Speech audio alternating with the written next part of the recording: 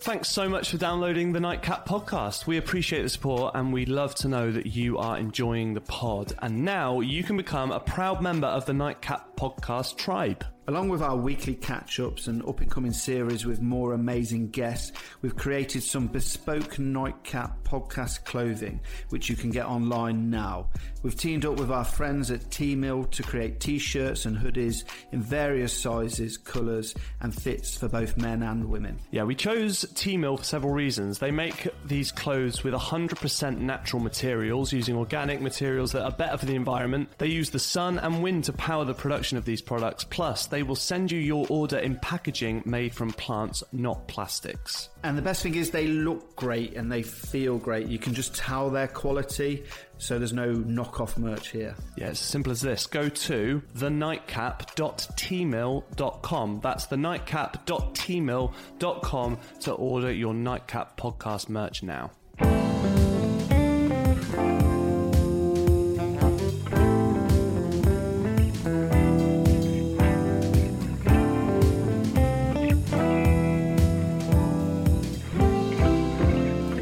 Hello and welcome to the Nightcap.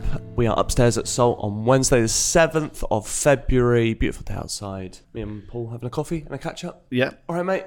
Been better. I don't even know where to start this week, to be honest, because we've had a couple of weeks off and we've both done so much, but also so much has happened in the world. And like we just said before we started recording, perhaps like we just get straight into the thick of things and sort of address the elephant in the room a bit. But, exactly. Yeah. How do you want to? It's over to you, mate. The elephant is, and most people will be aware, and there's been a lot of people that listen to the podcast that message me, which I'm very grateful for, and have been very supportive. We've lost our Michelin star, which was a shock, to be honest, and that, a genuine surprise. That's without any layer of arrogance at all. Like, I know what we are, I know what standard we are, and how consistent we are. Obviously, there's something gone on that they didn't like. Yeah. But they called me a week before, so the awards were Monday the 5th, but they called me the Monday previous and just made me aware. Spoke to them for a while. There was no feedback as such. It was very generic, very non-specific. Yeah, that's interesting. I guess I'm not too shocked that they did that. Yeah. But it's one of those, isn't it? Yeah, it's always been mysterious anyway. Yeah. And whilst I appreciate the call in the sense that it, allowed me to speak to Laura, speak to Gibbo and speak to the team, just to kind of prepare everyone for it rather than it just be, a shock on the day. So you could kind of get your ducks in a row and then just, get not past it, but let it sink in before it comes out and everybody knows. So I appreciated the call for that, but then you're like, why didn't you call me 6 months ago? Yeah, so true. They don't have to do anything. They don't owe us anything. Yeah, of course. Yeah. But it's like a courtesy. So it's like, what can I do now? They came sometime around September. They tweeted about us in September, and it, there's nothing that you'd read into really on the tweet. But it's an odd one because now they don't, and I don't know anyone actually that has announced inspections. They used to do a lot of announced ones where they don't tell you afterwards, and some where they do, but now they don't ever, as far as I'm aware, announce afterwards. So and sometimes you perhaps read in a bit too much, but you just you can think, there's a slight connotation to something they said there. There's a slight hidden meaning. But you don't know. But obviously, we're disappointed, very disappointed. But we're incredibly proud of getting that star, and nobody can ever take that away from us. Yeah. Like we achieved that. It's not me. It was me, Laura, Gibbo that achieved that together, and we've retained it for that amount of time. Incredibly proud, biggest achievement ever, but still it doesn't define us. 100%. We set our standard. We know our standard. Yeah. And we know how good we are. And aside from, little day-to-day errors or whatever that all restaurants make, there's no issues with our systems, our processes and stuff. So there's not been a big change or something, something's not disrupted anything. And it's, we've never been a slave to Michelin either. It's like something that has been great for us, great for me personally, great for the guys. but never been a slave to it and hung on to it. And I think moving forward, we approach this in the same way we always did before. It's not like we must have a Michelin star. It's always been about the restaurant creating great food and reminding yourself that there's a reason we got into this industry, and that wasn't for Michelin, if you're honest with yourself. Like when I was 10 and wanted to be a chef, I never heard of it. Even when I was 16, I didn't know anything about it really, until I went to college and started watching Boiling Point. But I'd already made the decision, and so all of us really get into this for other reasons. The Michelin is a mega bonus that not many places achieve. 100%. Really. That was one of the first things I thought actually when you messaged me about it the other day, and I was just shocked. I was so shocked anyway. But then I was thinking, we've done so many podcasts now and spoken to so many other chefs, and to your credit, like consistently, you've always said, like, at no point did you and Laura or you and the team ever sit down and go, right, how are we going to get a Michelin star? No. That was never an objective. No. It's a healthy byproduct of just trying to make a successful restaurant with unbelievable fucking tasty food. Exactly. And it's a great thing if it happens, but if it's not the end of the world either. It's just focus on the food. That comes first, and then a star might come. And why would that philosophy change whether you have one or not? Exactly, because we've maintained that philosophy of really focusing on our food, our product, our service throughout. We're not like, God, we've got this star, we have to defend it now. You defend it indirectly by just focusing on what you deliver to your guests that still have the same high expectations of what you're going to deliver. So that doesn't change. Nothing essentially changes. We'll look at everything we do like we do anyway, and just we'll just keep improving and keep getting better. But I'd genuinely like to say that the food now is much more consistent than when I was 100% in the kitchen. And I didn't come out more last year. It was before that. You've been saying that to me for the last year, maybe last 6 months especially. You've been like, honestly, it is more consistent now than it's ever been. And you came, I think we joked about it on the pod as well, but you came with Hayley and your sister. Was it like last May? June, and you'd said it was like probably the best meal you'd had here. And I was upstairs that night. The guys, Laura was looking after it downstairs, and that was music to my ears, because that's what you want as a restaurateur. That if you're not directly in it, you'll be said. But we have more staff than those early days. We were cooking great food, and it was 3 of us in the kitchen, and we were in the shit all the time. Not in a bad way, but it was just we're getting through the day and just cooking on the hop, and it was great, fun times. But you can't survive like that forever. You put systems and processes in place, which we have now. We have more staff. We have a much better restaurant after refurb, so we are better. So you've got to look past that. And it took a bit to sort of think positively, because it has really knocked me personally. I completely understand that. Really, and I think more than it would have. Like, there's other stuff going on that about that I can't talk about. So there's other issues that I think have just made this feel a lot worse for me personally. It's just a timing thing as well, isn't it? Timing is always the bitch of a lot of these things, when it's like 2 things come along at once or something, and that makes it that does make it really hard. And but it's like I absorb these things personally. I think I'm in a much better place to deal with it personally now. A few years ago, I would have really struggled with this, because it goes straight to your self-esteem, which has always been my biggest issue. So, fair play for you for saying that. And to be honest, I did think about that when I was talking to Hayley about it. I was like, I'm so glad in a way that if this was to ever happen, it's happened to you now, not a couple of years ago, because I know you can take it. Do you know what I mean? I can, because I know how to handle it. I just would have, it would have been awful beforehand. Absolutely. And like, I mean, it just goes without saying anyway, because we all know this, but like, how many of my favourite restaurants in the UK don't have a star? Do you know what I mean? Like, exactly. That's just how it is. And obviously it's always different when you've had one and now you don't. So it's because it's that way round that it feels weird. But when you think to that time before you got a star here, and how reputable the food was, and how people's reactions to it, all of that won't change. All of those things, the standards are still there. And I'm always one for a sporting analogy, but it's like being a big NBA fan. This next week is All-Star weekend. And I was thinking, like, in the NBA, there's like 450 full-time players, and they're the best in the world. Only 24 become All-Stars. Yeah. But all of them are fucking the best basketball players in the world. Yeah. And it's similar with you with this. It's like, yeah, the cherry might not be on the cake right now, but the fucking cake is fucking delicious. Yeah. And that's and that nothing will change in that regard. Yeah. I had a sort of a sporting analogy myself when I was talking about it, and just trying to get my head around it, I think, and speaking to the guys and people outside of the industry that are aware of its importance and its power. I was saying how, you could, if you're a footballer, right, you play in the UK and your dream is to win the Premier League. Yeah.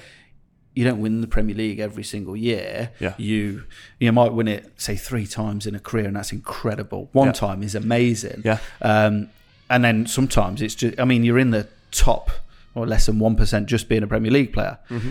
But there's such a different dynamic to Michelin. You win a Michelin star, you can't just be like, I've done that. Yeah. Like in a lot of industries, you win an award, you've won that award. Yeah, sure. You don't win it again. Yeah. But this, you have to keep doing it every year and every year. And then I think sometimes we just look at it negatively. Like we've had it for 5 years plus, and then we've lost it. So now we look at it, you've lost the Michelin star, but no, you've won it fucking 5 times. No, it's so true. We've talked won about the Premier League 5 years in a row. Retaining is almost undervalued. Yeah. Do you know what I mean? It's almost, it's not celebrated as much as it maybe should be, because you have won it 5 times. You've not won it once and you've just kept it in the cabinet. It's been like, you have to win every year. That is fucking hard. Yeah, and you just have to keep going until you stop. And it's almost like, well, how's that a failure? Yeah. How is that a failure? No, it's not at all. You're right. It's not. You wouldn't say that about football. Maybe Arsenal last year, because they didn't they didn't not win. They lost. Yeah. Like you wouldn't say if Man City don't win the Premier League this year but then do next year, you wouldn't say they failed or they lost it this year. So true. Yeah. So they just didn't win it. Yeah. Do you know? 100%. There was a famous thing last year with one of the best basketballers in America called Giannis Antetokounmpo. He's from Greece. They won the championship, and then the next year they finished, like, they got knocked out in the semis or something. And an interviewer said exactly that in the press conference. They said, so, how big a failure do you consider this year? And he was like, we haven't failed at all. Yeah. No, we've not won. Yeah. But we've not failed. Yeah. Like, only one team can win in that scenario. Yeah. So it's like, we still have thrived. We've achieved a bit of luck, a bit of this, but we're not failing, because we are turning up every day, trying to get better every day. That's not failing. No. And it's like, that was quite controversial at the time, because not many sports people I remember say, it. I remember the press conference. Yeah. And it's very similar. And I think it's important to look at it like that sometimes, because, as chefs, perfectionists, Michelin star chefs, whatever, you do beat on yourself, and you can look at this as failure, but you've got to look at the whole picture, right? And we've still got a great restaurant. You don't become a bad chef overnight. Absolutely, great restaurant, great potential and future. Like you're still young, really, in respect to all this. And you haven't even owned a restaurant 10 years. Like, we look at some of the people up on the stage the other day who have been there for a long, long time. Like, you're relatively early in your career, and you've already achieved so much. So who knows what's to come next? Yeah, and you sum it up yourself. I spent a lot of time sort of thinking over this as well, and is it almost a bit of a cliche to say now, but every successful person's failed. Yeah. And I've achieved a lot in this career, but I've probably failed more times than I've succeeded. Yeah. So when you sum it up, so true. I think everyone must. I mean, it's like another basketball one. Michael Jordan is arguably the most famous basketballer ever. Like, most people have heard of him, even if they don't. But no one has missed more shots in the history of basketball than Michael Jordan. Yeah. So on paper, you'd say, well, he must be one of the worst players, but we all talk of him as the GOAT. And it's because he wasn't scared of those failures. Yeah. He wasn't scared of missing. And some players, they might miss a few times, go, I'm just going to keep passing now because I can't keep missing. But he was so undeterred by missing, he would just shoot again and again. And it just didn't matter. Yeah, and it's another cliche, but it's one of my favourite sayings. Is you miss every shot you don't take. Yeah, and again, as chefs, like, not saying of Michael Jordan, but he put himself out there to fail, to go wrong, to be criticised, and you don't achieve anything if you don't do that. 100%. We put our our personalities, our craft, everything out there on social media to be criticised by customers, to be criticised by the guides.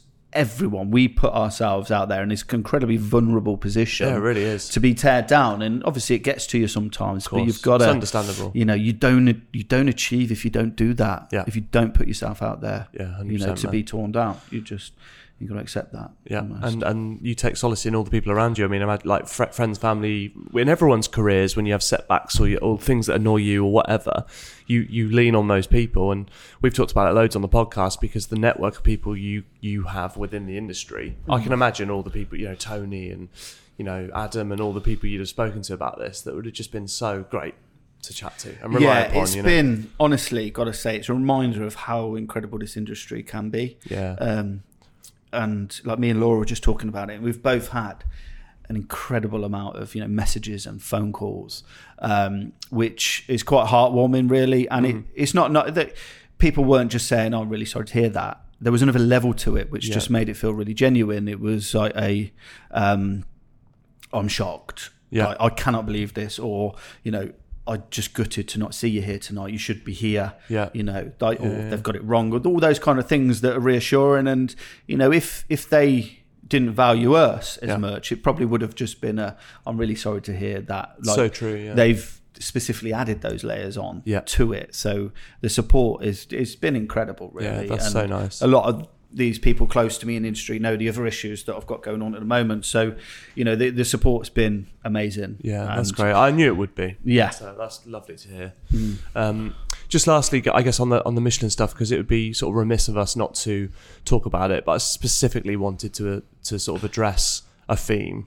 I wanted to as well. I'm so happy for that. That is amazing. Incredible. I can only imagine his little face just beaming when he found out that he got two, because that is an unbelievable achievement, isn't it? Yeah, and I watched it live. I wasn't going to, because I was sort of feeling sorry for myself. And I was like, no, I want to watch it, because I've got a lot of friends there, and I want to see them achieve. Of course, yeah. I really do. I don't have any bitterness about anyone else doing it because of what's happened to us. No. And I was so happy. Like, genuinely that night, I was like, fuck, that feels amazing. I felt good for him. He's a brilliant bloke, brilliant chef, and it's a great restaurant. He deserves everything. Yeah, it's such a great place. And we went to a theme maybe 3 years ago now. It got 1 star then, but it was just such a unique and incredible experience. Beautiful inside, but like had that refinement of really fine dining, but still like that like beautiful, like unctuous Indian, like, I don't know what do you know what I mean? Like that sort of like authenticity as well. It wasn't just like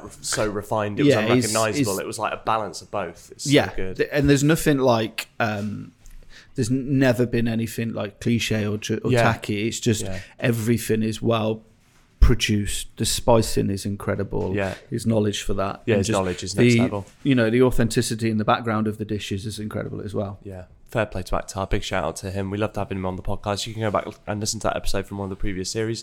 And also, lastly, just the Ledbury then. Yeah. I mean, fuck. I know.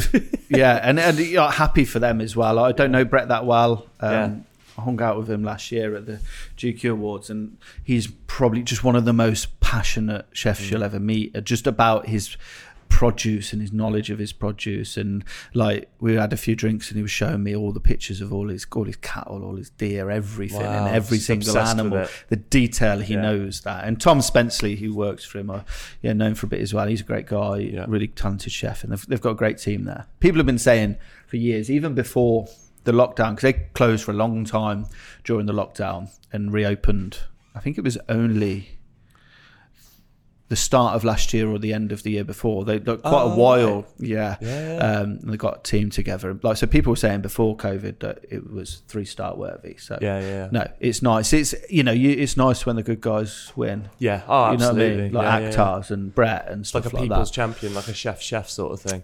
Exactly. Yeah. Exactly. That's so awesome. Shout out to everyone that did well the other day. And let's talk about some food now. Yeah. Done a lot of eating over the last couple of weeks. Where do you want to start? I wanted to quickly ask you about Hambo, because I went to the one in Worcester a few months ago and mentioned it on here, but you went to the one in Birmingham the other day. Yeah, because you said they had one in Birmingham. Yeah, I think that's the only 2 they got. I think it's just one there, one in Worcester and one in Birmingham. Yeah, I think so. Yeah, cool place. No, we just went because so Marie's daughter was a gig in Digbuff. Yeah. So Marie was like, "Oh, well, Custard Factory, was it? Near there, yeah. Not quite there though. Some YouTuber I've never heard of. Gig, yeah. So I was like, who's this band? Well, it's a YouTuber. Like, oh right, of course. God, fuck, that is mental, isn't it? I think that bands, like in the old days, bands used to just have to play pubs and clubs and put flyers on. Yeah. Do you know what I mean? Like, or try and go to the local radio station to get them to play their music to get heard. And now obviously people just film themselves in their bedroom doing it. Yeah. Fucking mental. Yeah, so she said, we needed to pick her up at like 10, so we just went a bit earlier and got some food over there before, and she said, it was a Hambau, and she'd heard how much you rated it on the pod. A cool place, and it's great. Food was lovely. Burgers are great. Really good burger, good. Wasn't it? They're up there. A couple of weeks ago. There's so many burger places now, and smash burger ones, and a lot of them just don't hit the mark. Yeah, but theirs are really good. Yeah. I was so impressed. It was proper indulgent. I can't remember the name of what I had, but it was in a donut. So a little bit of icing on. Yeah, what was that like? Because I was contemplating having that, but I remember saying at the time I just wanted their standard burger to sort of gauge it. You did, yeah. You know what I mean? Marie had that. She loved it. Yeah. But was it? So it was just the balance of the sweetness? Because I was just worried that it'd be a bit, after a few mouthfuls, it'd be like, wow. Yeah, it wasn't overly sweet. There's a little bit of icing on it and some hundreds of thousands. Really? Just a few, that is cool though. But it was just enough sweetness because there was a lot of bacon and stuff on to balance sweet and salty. A bit like that sort of maple syrup pancakey vibe where it's like, it works with the meat. Yeah. Lovely. No, it was good. It's good, yeah. Other end of the spectrum in terms of refinement, though, Hospital Road. Yes. Bucket list place. It is. It's one of them, and I think I've spoke about stuff like this on the pod, where there's been, well, obviously I mentioned it with Le Gavroche. It's like these legendary restaurants. Like I've never been to Hospital Road, and it's one you take for granted. Always there. Like I did Le Gavroche, and it was like, it's closing. Fuck, I need to go. Because I missed out on the original Noma, and there'll be other restaurants I missed out on. I'm just shame I never went. So I went with Andy from Away With Media, the book publisher, and Michelle, who's his partner, who does the books. So the three of us went, and incredible food. Like the food is incredible. It's a lovely little part of London. I've never really been down that street. It's really quiet, really nice. So we had it's like their chef's table, but it's in the bar next to the kitchen. So the chefs serve it all, and Kim was there. She was serving most of the food, and the execution of the food is second to none. It's all technically beautifully produced food. Some lovely dishes, nice wine, and service is just on point, really. Is there, because obviously it's been long established, are there particular, do they do that thing where it's like there's a couple of dishes that have never changed? Or do they do in the restaurant, but not for us. It was more of it was a surprise menu for us on the chef's table. Wow, okay. So I kind of want to go back to have some of the classics, like, his langoustine ravioli and stuff like that. I can't remember whether we've spoken about this before, but it seems more places are doing that sort of thing where, like, when they're a bit more, they've been around for a long time, they've got like famous dishes. They almost have like a signature tasting menu. Yeah. And then a like seasonal one. Yeah, one seasonal or one where they can just evolve and move with the times. Yes. I think it's a clever way of doing it, because you don't, you go and watch. I know, if Oasis was still playing, you want to hear their classics. Yeah, I was just thinking that. It's like, do I want to hear like the best of the Beatles or like their latest album? Is almost like the equivalent of choosing between the two. Do you know what I mean? It's like, they'll get a mix of fans, new fans coming on board who want new music, and you got the old ones that want the classics, and you have to deliver those classics. So I think when you're a restaurant that's an institution like Hospital Road, they have to have those. It's what they're about, but they still have that room for sort of evolution and development, and new techniques and different ingredients. Yeah, absolutely. Because it's like bands that they say, I hate that song. Like their most famous song, like, I fucking hate that song. You need to put. It's like, but at the time you wrote it, you must have liked it, and you put it out there. Like, things have moved on, but I think that they're so quick to dismiss the thing that made them famous in the first place. Yeah, I think that's part of being a bit, because that's how a lot of people. I think it's part of being a creative. You want to keep moving, and you're like, no, I'm done with that. Because I've performed it fucking loads of times. But it's different. Like, you buzz off a song. But do you remember, when we did the film reviews, Chef? Yeah. The owner of the restaurant said to him, if you go see his Stones, you want to have the hits. Yeah. And he got slated for doing his classic dishes, didn't he? Yeah, you're right. Left the restaurant. Yeah. And he had this whole creative side that he couldn't show. Yeah. Who was it? Was it Dustin Hoffman who was the restaurant manager? Yeah, it was. Like, you go see his Stones, you want to hear the hits. Yeah, that is so true. Forgot about that. Not completely right. Yeah, it's a balance. It is a balance. Yeah. Because you go to, for argument's sake, you go to Waterside Inn. I've never been, but that's another one that's on my list that I want to go because I need to go, sort of thing. But they, as far as I'm aware, their menu is the menu, and it's based on the food they've always done. They don't have, these two things going on. But Ramsey's doesn't stand out like a sore thumb, like, God, that's old and that's not. It does feel like it works in unison. Yeah. Nice. I'm so jealous. I'm sure that was an amazing experience. What else we got? We've got quite a bit of correspondence. So I'm going to do some of these before we do top fives. We've got some reviews. One from Alan, who said 5 stars, just a brilliant listen, perfectly relevant. Always love Paul's professionalism, knowledge, and sense of humour. Professionalism? Don't get that often. No, I was about to say, what the fuck? Laura's laughing over there. This? Another one here from Leroy, who says 5 stars, my favourite podcast. I've always loved the pod. I was lucky enough to come to one of Paul's pasta masterclasses upstairs at Salt. It was so cool to sit in the room where the podcast is recorded. The masterclass was so good too.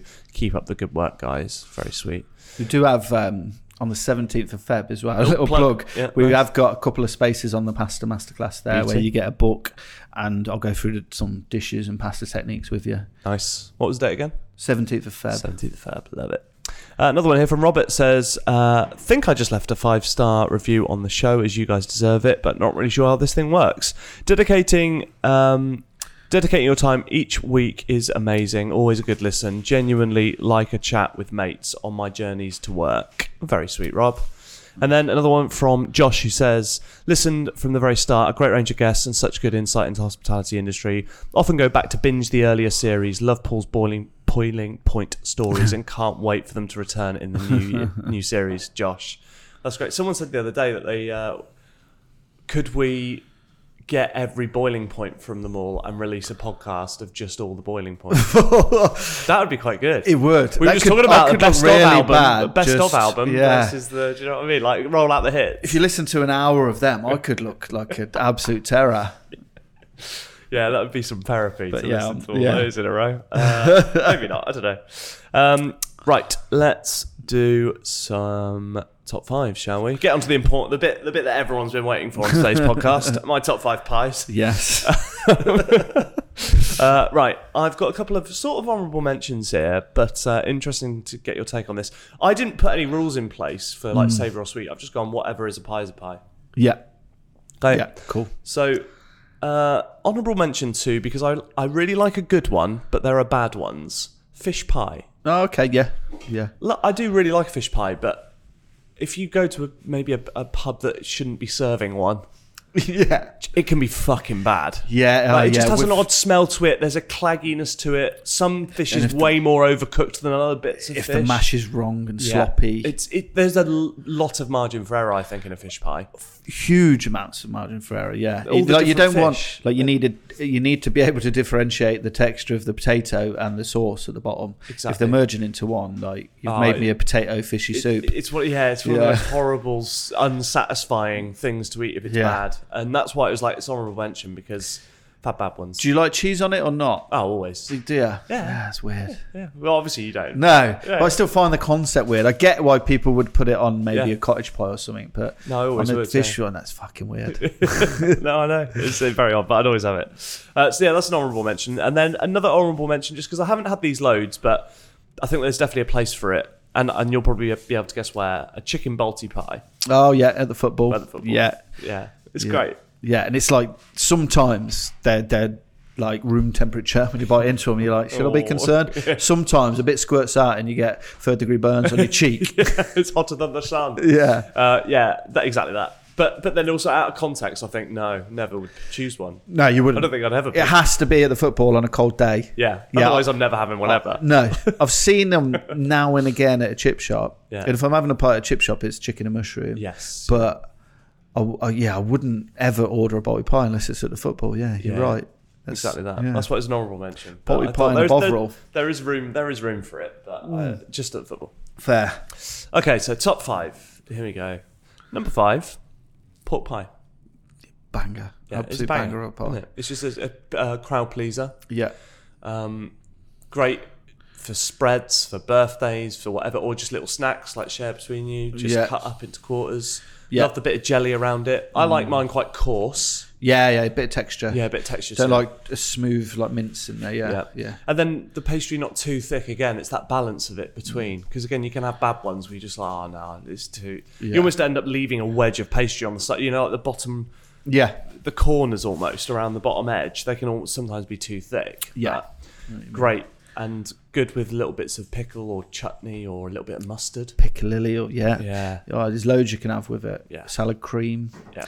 Anything acidic. But yeah, it's one of them that if I have them, I never make it out the kitchen. It's like I'm in there and I'm cutting it and eating it on the chopping board. It's really hard, and I'm spreading on it and I'm like, I've got a plate out there. I didn't need to. Yeah, that's so true. I've never made one from scratch. Right, yeah. I haven't for a while, but I used to do them at Mallory Court for Christmas, like the Christmas night. We make big pork pies for the buffet. That's so nice. Yeah, very nostalgic as well because it's like my dad's favourite thing, pork pies, and he's from Lincolnshire, so the Melton Mowbray pork pie, of course, synonymous with the area. So he like grew up on pork pies, and it's his favourite thing. So like if I'm ever like little, I'm going to see dad this afternoon for a cup of tea. I'll pick up a pork pie and he'll be like, fucking get it. Like, you'll love it. For a long time, it was one of my favourite things to eat. Yeah. Nice. And isn't the Lancashire one, I don't know much, that's different, isn't it? It's like hot. Lancashire pork pie? Yeah, it's different. I don't know really. I like your Mount Mowbray style proper pork pie. I have to have a look, but I'm sure a Lancashire one is different. You should look into that. I have no idea. I don't even know that was a thing. Yeah, I think it is. Nice. Pork pie, number 5. Number 4, I've gone mince pie. Oh, right, okay.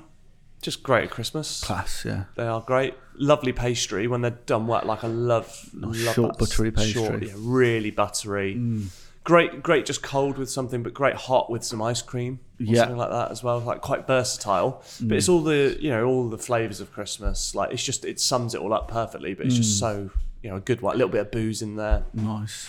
It's just a classic. Clotted cream with it sometimes. Oh yeah. Yeah. Opening up the lid, popping it in, making it into a sandwich. That's the way. Is that? Yeah. So you warm it up, you lift the lid off, you put your clotted cream in, lid back on, and bite it. It's just the best way. Marie showed me that. It's fucking Would it be class. impossible for me to go to a supermarket tomorrow and buy a mince pie?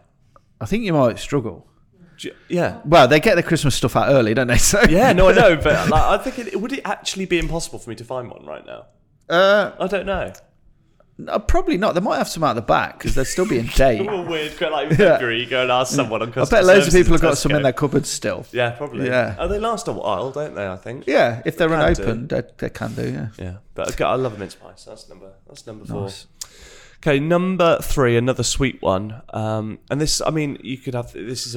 It's in the world of like crumbles and stuff, but I'm going apple and blackberry. Okay, pie. nice. Yeah. So I wanted like a sweet pie that you could like, one of those deep dish ones. Yeah. Like sort of American style almost, those sorts of pies. Yeah. But I love that sort of thing with a latticey top. Nice. No, again, the pastry's key. Yeah. To all of these really, to all the good pies. But yeah, great with custard or ice cream. Just a lovely. I'd just never be disappointed with that. Yeah. An apple and blackberry pie. And love just apple, but just that bit of like extra sort of bit of tart and fruit. sweetness. Yeah. Nice. Apple and blackberry. Right, number 2.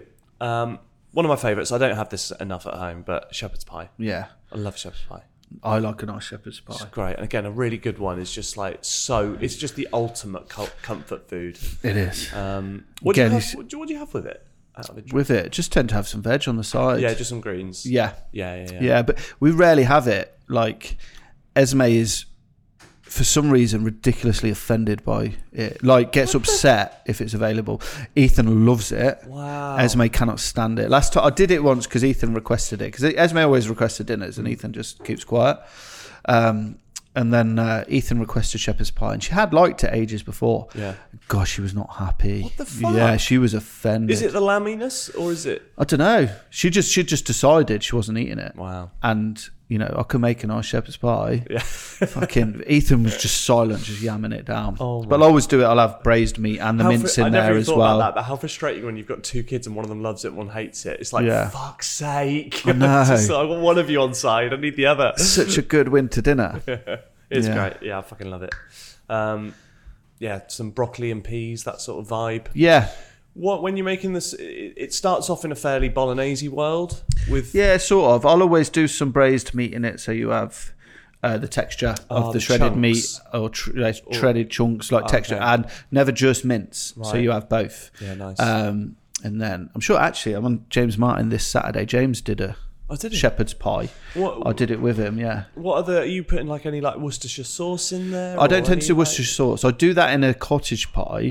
Okay. I think I might have put a little bit in. I'll kind of change the recipe. Yeah. Each time, sometimes depending on how I'm feeling, I'll make it a little bit more tomato-y. Yeah. Sometimes it'd be more stock-based, like, or like in that sort of richer vein. But I do like it sometimes quite tomato-y, loads of herbs in there. Yeah. A lot of veg through it, thyme and rosemary, garlic, that sort of thing. But it's very adaptable in that sense. Yeah. That's so true.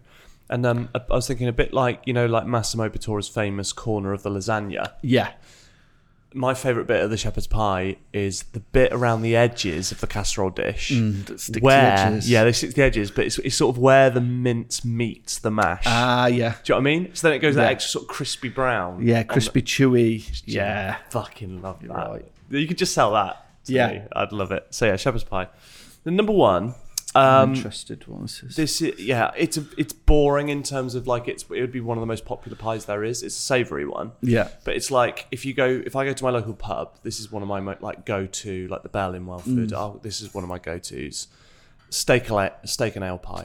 Banger. I'm so glad you said steak and ale, not steak and kidney. No, never. Steak and is disgusting. No, it's too much. Disgusting. Too much. I can't. Not into that. The smell. Yeah. Steak and ale is a banger. My mum used to make a great one when I was a kid. Yeah. And again, the chunks, big chunks of the meat. But then I do. Some people don't want, but I do want, as I part it, for the gravy to sort of fall out. I don't want it to go like water. I don't want it to I don't want it to piss itself. You want it to ooze like a fondant almost. Yeah, exactly. I want it to come out there, and then sometimes I'll mash on the side with greens. Sometimes chips in a pub. Like it's versatile, but a steak and ale pie in an English pub is just a ritual that should never die. Exactly. I'm very passionate about it. I think they're amazing. And you can use good bitters. You can use Guinness or any stouts really. Yeah, exactly. Depending what you want. But yeah, it's a proper wintry. And it's nice if you have, there's different ways you can do it, but if you have a short pastry base and a puff pastry top. Oh yeah. So you get different texture. Oh yeah, I love that. Yeah. Big fan of that. Because puff pastry I think does... when it soaks up the gravy in a different sort of way, doesn't it? I love that. So I put puff pastry lid with a short crust side and bottom. Yeah, I'm into that. Yeah. And it's just so like, I don't know, there's something about it represents a pub in my mind. Like that steak and ale pie in a pub. It is. Yeah. It's like, if I owned a pub tomorrow and we were just doing like 3 starters, 5 mains, 3 desserts, that's on there straight away. Yeah. It is. Going on there. Like the pubs my mum and dad used to run, it was always on, and my mum would make that. Then it'd always be, the overpours of Guinness or whatever that go in, and it'd be made every day. Yeah, utilising the wasters. Yeah. So good. So yeah, top 5 pies. There we go. Number 5, pork pie. Number 4, mince pie. Number 3, apple and blackberry. 2, shepherd's pie. And 1, steak and ale. Solid list. That sounds like if you change the order, that each like a tasting menu. Yeah. I mean, a pie-based tasting menu. You start with what? Pork pie, cold. And then shepherd's pie, then steak and ale. Then I'd have mince pie. Or maybe apple and blackberry, then mince pie with your coffee. Smaller apple berry, and then that's a fucking great little 5-course. Idea at Christmas time or something, like a private pie tasting. That's fucking banging. Right, your top 5 next week. Okay, I've got a good one actually. Cool. I'm pleased with this. I want your top 5 ick factors in restaurants. Oh fuck. It's like an ick factor that you can do it from a customer's point of view or from a restaurateur's point of view. But it's those ick factors of like... You only want 5? I know you'd have a few, but do you know what I mean by the ick factor? That's a good... sort of like, I know exactly what you mean. Cool. Something that... So it could be obviously very personal to you, or something like you probably pick up on different stuff even as a customer going into places because of your insider knowledge. But I just thought that'd be a good one, ick factors. Yeah. Yeah? Yeah. Oh, God, there's fucking loads already. There's loads. Great. Cool. We'll do that next week. In the meantime, thanks so much for all your reviews. We had loads over the last couple of weeks. We really, really appreciate them. So thank you for doing that. please go on now. 5 stars, Spotify, Apple Podcasts, rate and review, ask us a question, just like all those people did earlier, and we will always read them out. Got more to talk about next week, because we've got so much ground to cover, including my trip to Morocco. Yeah, I can't wait to hear about that. Yeah, which was amazing. Food, a lot of tagine. Yeah. It sounds stereotypical, but fuck me, there's a lot of tagine, isn't there? It's just everywhere is tagine. Yeah. But yeah, we'll talk all about that next week. In the meantime, wherever you're listening, thanks so much for joining us, and we'll see you soon. Yeah, see you later.